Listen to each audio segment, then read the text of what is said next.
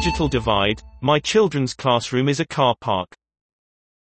During the coronavirus pandemic, life has turned to the internet. But not everyone has it.